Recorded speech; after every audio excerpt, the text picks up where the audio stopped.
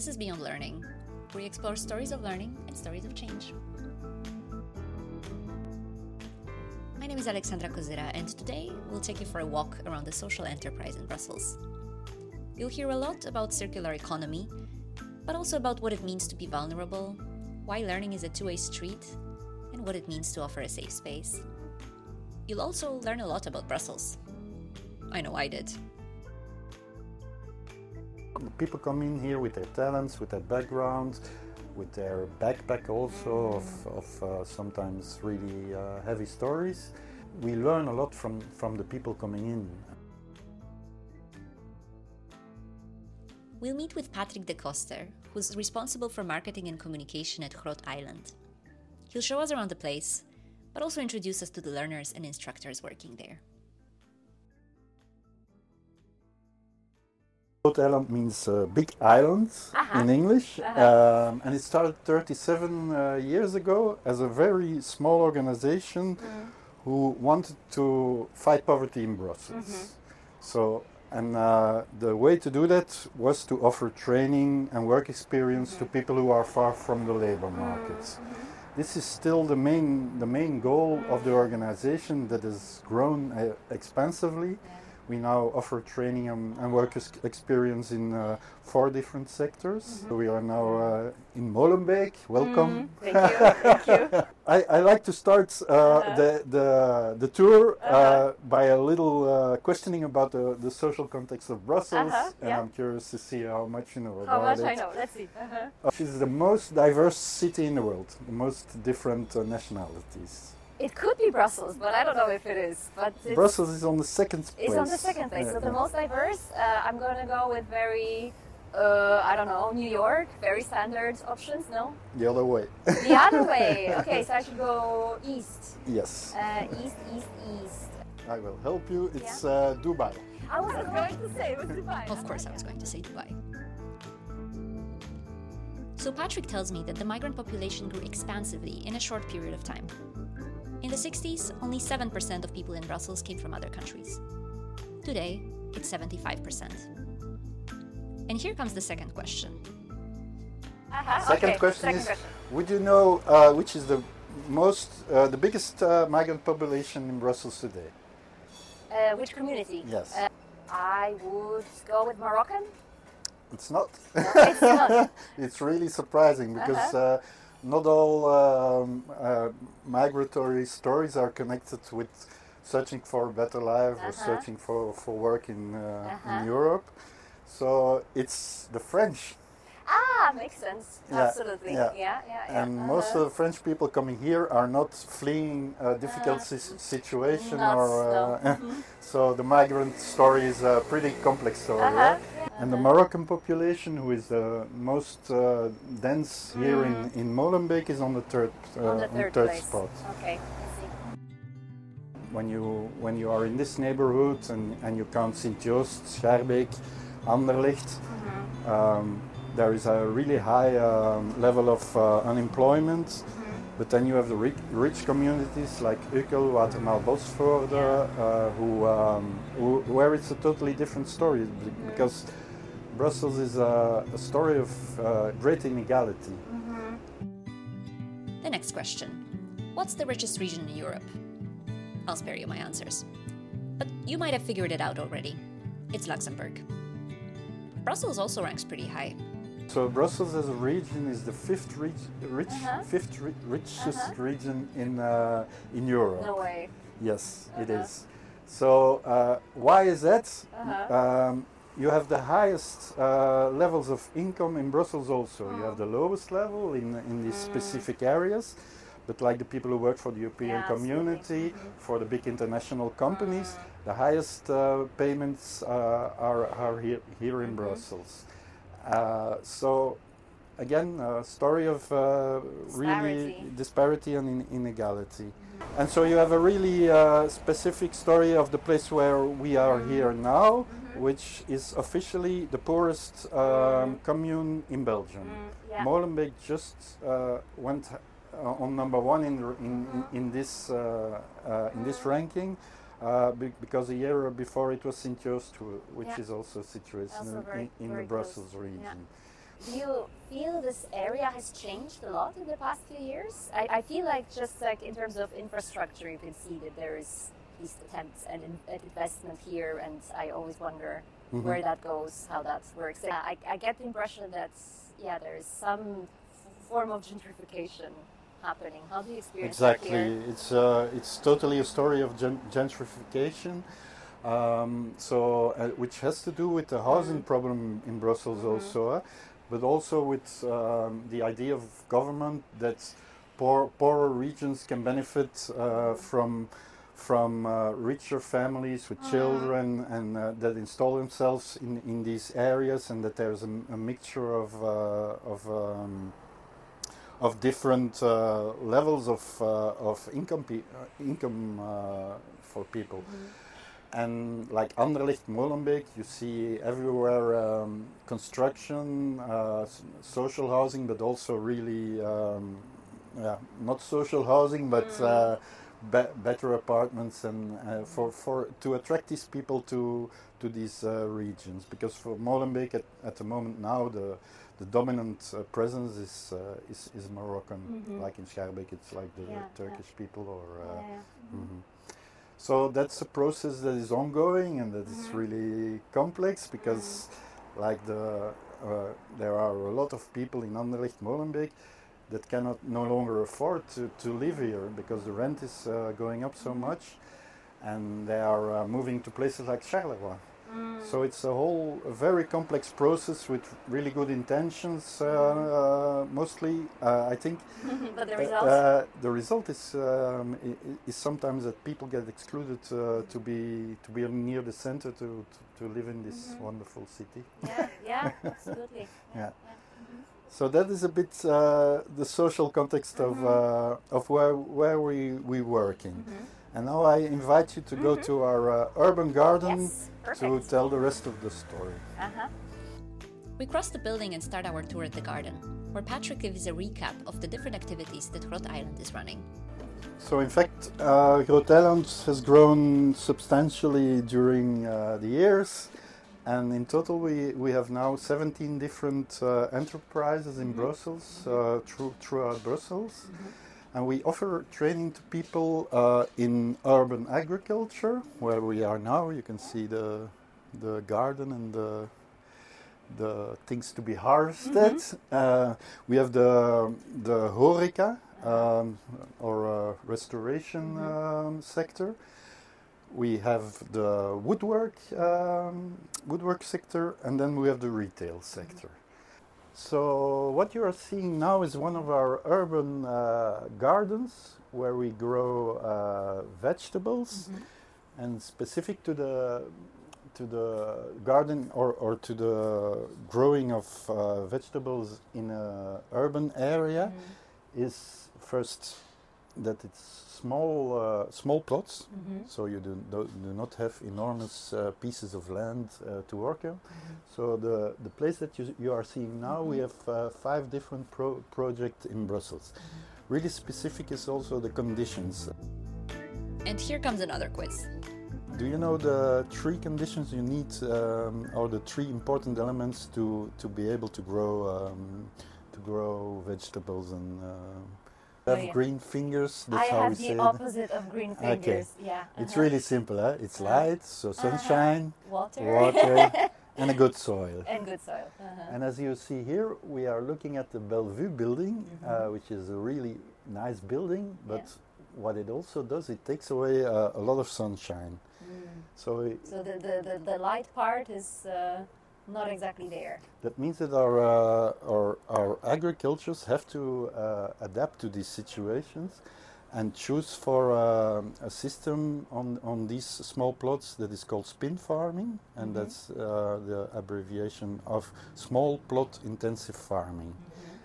And it means that first you need vegetables that can support these special conditions. You have to have, because we're an organization in social economy, and 50% of our revenue we have to make ourselves. The rest are subsidized by different institutions. So what we do here is cultivate vegetables who produce a lot on a very small per square meter. They offer a lot, and they can be planted different times through the year. So the whole season long, you can harvest these vegetables again and again and again. And which are these? It's all the leaf vegetables like salad, spinach, everything that has leaves on it. Yeah. And herbs. Those are the things we can harvest here.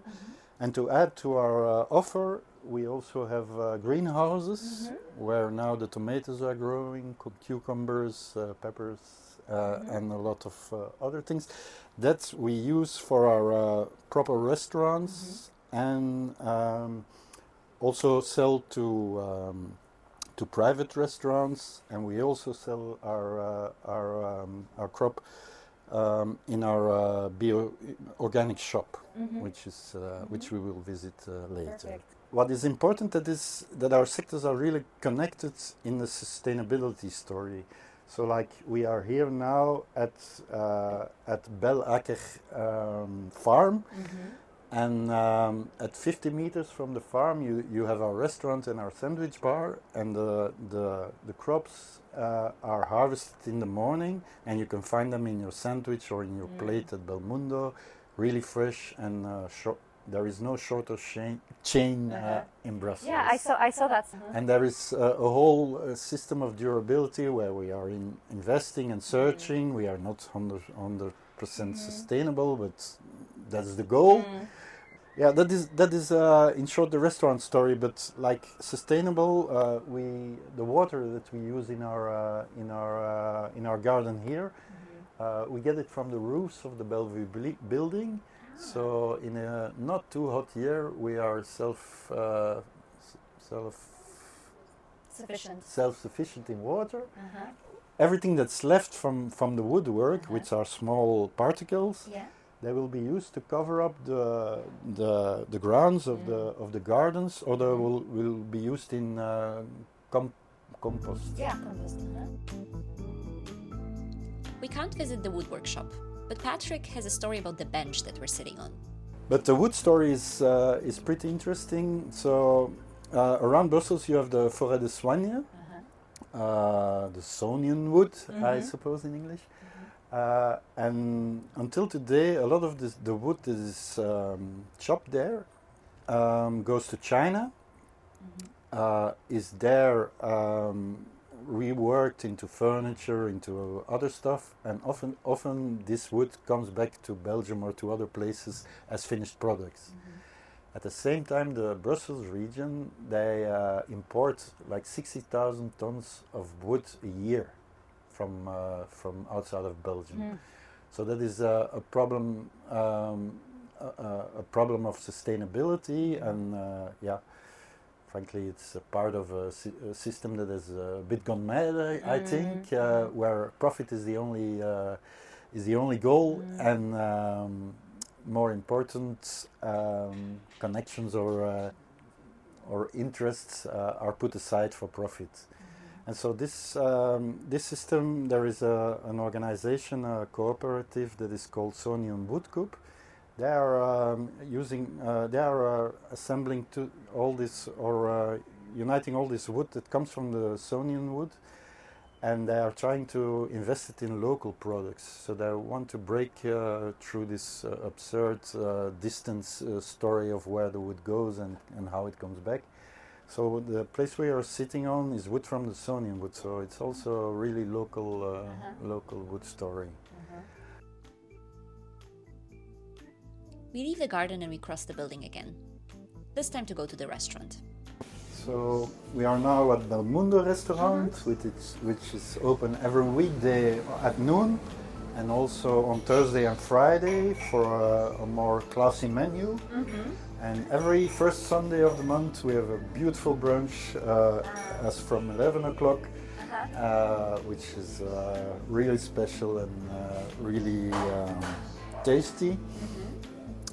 I told a bit earlier about the connection we make with people and how we all learn from each other in the kitchen. So in the kitchen, people also bring their food culture, and our instructors are always keen to learn about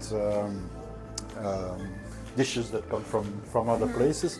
So often in the menu and also in the brunch, there will be Moroccan sweets, or there will be an African dish, or so it's a learning process that goes both ways.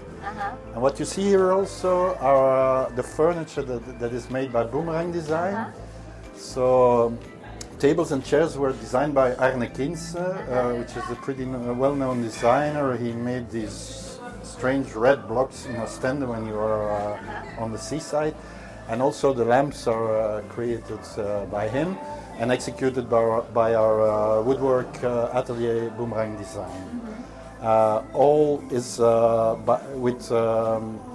with circular material. That is a bit the story of this restaurant and also of the other restaurants we run.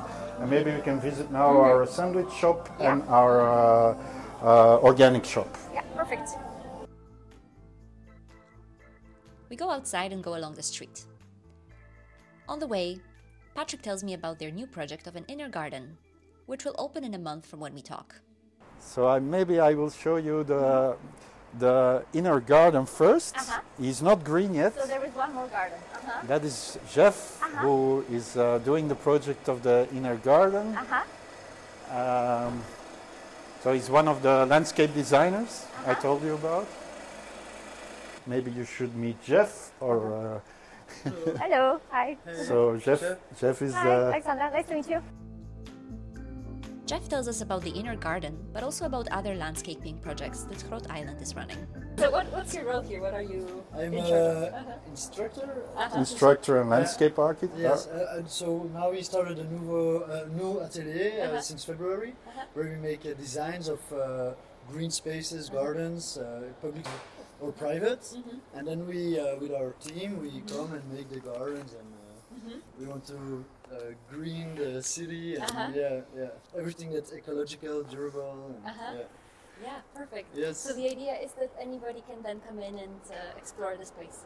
Yeah, of course. And then, like now, we're working a lot with the private gardens. But there's also some projects we're doing business to business, or like in public space, also semi-public space, like here, for example. Yeah. School projects. School projects also. That's everything we're interested in. Like working with other non-profits who are looking for some project to like. With Veld, that's a Flemish part, who do ecological gardening, and so they sometimes need some help with like doing new constructions or having some new ideas, and then that's everything we're doing. Perfect. So you're in charge of planning what it will look like? Or Organization all kinds of planning, ordering, managing the team, making the designs of the spaces. So complete. And you also work with people who work here, like as an instructor. Exactly like we're doing now. Okay. This Len, he's doing a dual learning. So he's 2 days a week he's going to school, and then 3 days a week he come working. So he learns on the job. But it's secondary, so he's 17 years old. And then for us, there are people working with me who are they're just adults, and then they are working full time and learning on the job how to do it. And Yeah, incredible. I was wondering, so like the age range that you work with people who come here, it's really diverse, or it's mostly young people? Well, it's a lot of young people, but it can be very diverse. In our team, because we also do the agriculture, we have someone who's in her 40s who wanted to change her work, so wants to learn how to do agriculture. So that's also the kind of people we attract, but mostly it's young people, like between 20 and 30, but there's also a bit of everything, but mostly adults. And now we started since this year to work also with students. Okay. That's new. Perfect. We enter the sandwich shop, which is a space where you can also do your groceries. So everything you see is made with love by our woodwork company. You also see the people who are following the training, who are now serving people, who are serving cheese, who are serving sandwiches, who are doing the cash register, who are in the organic shop, who are putting out the products we propose, which is a beautiful selection of local producers. The quality is a very important aspect of what we offer here. Hi. This is Laurent. Hi. She's responsible for the organic shop, Uh-huh. and we are doing a little podcast. interview. Uh-huh. And I don't about Groot Eiland. Okay. And you work in sustainability and how you work here. Grow, cook, we sell, Uh-huh. we eat also. Uh-huh. We have like the vegetable growing here, and then people are growing here also. Yeah. It's like a project is for vulnerable people and vulnerable environment also. That's in one phrase what is the key of what we are doing. Yeah.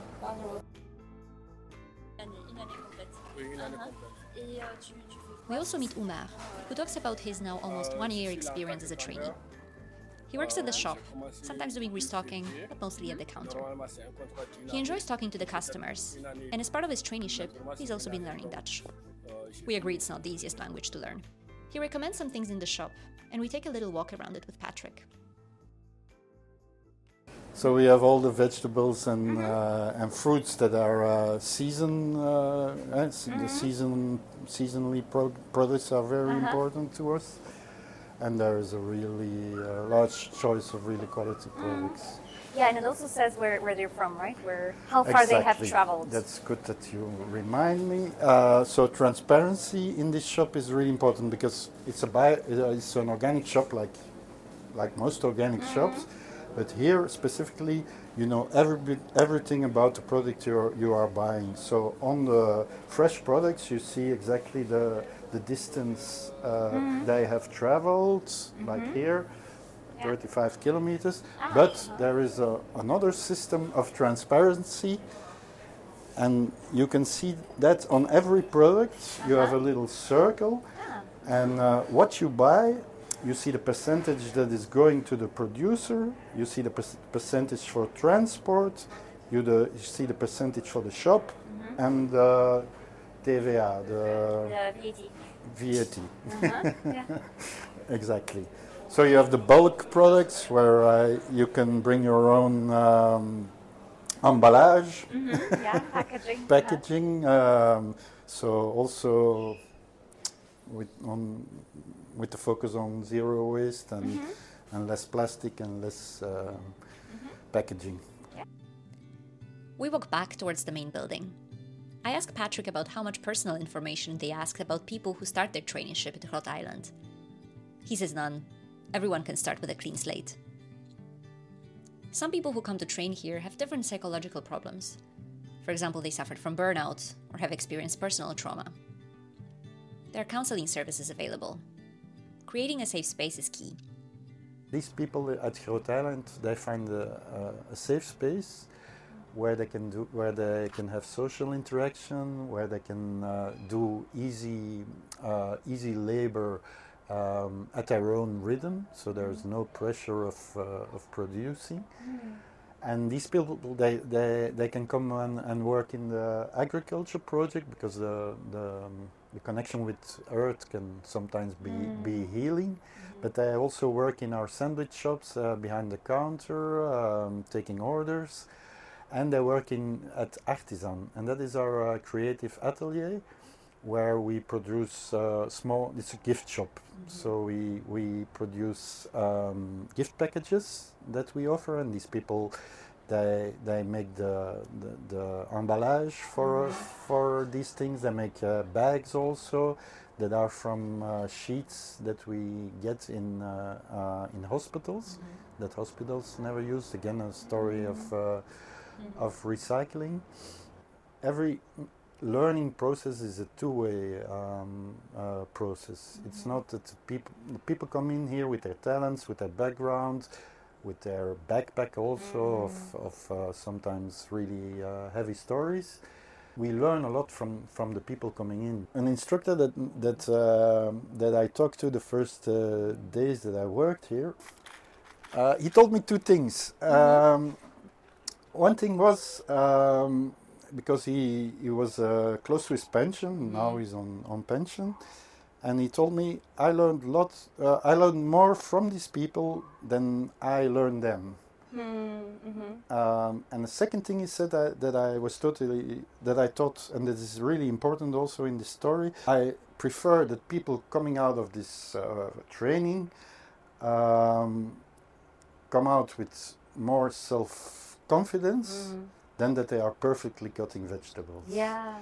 Because self-confidence is often people who, with all the different backgrounds that we have people with a judicial background, we have refugees, we have all kinds of people whose past maybe didn't give them enormous self-confidence, and to connect to the labor market, self-confidence is key.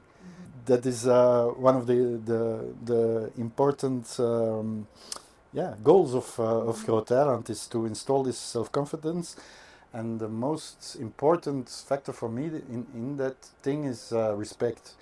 So every person who comes in, if he's part of the instructors or if he's part of the people following training, is a collaborator.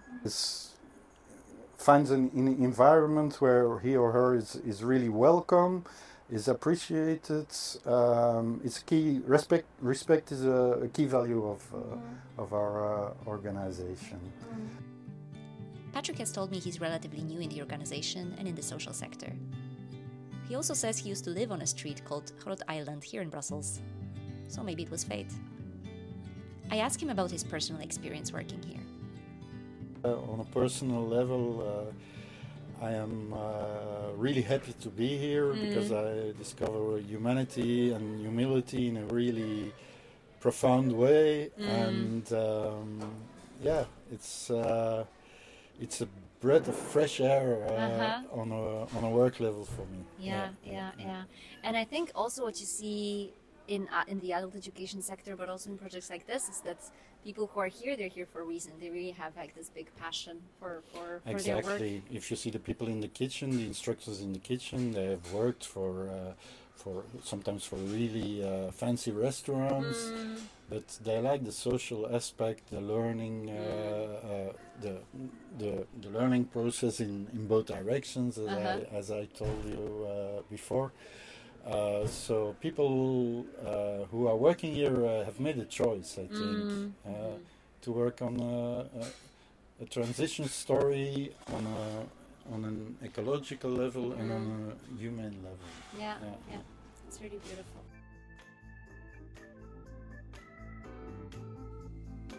If you're interested in the activities of Groot Eiland, make sure you pass by their restaurant or their shop next time you're in Brussels. Or the Inner Garden, which is now open. You can also buy their furniture online from the word workshop called Boomerang. This podcast is produced by the European Association for the Education of Adults, edited and mixed with the support of my colleague Angeliki Anakopoulou. Beyond Learning will be back in 2 weeks when, together with another EAA colleague, we'll drop in on a sewing class where she's a learner.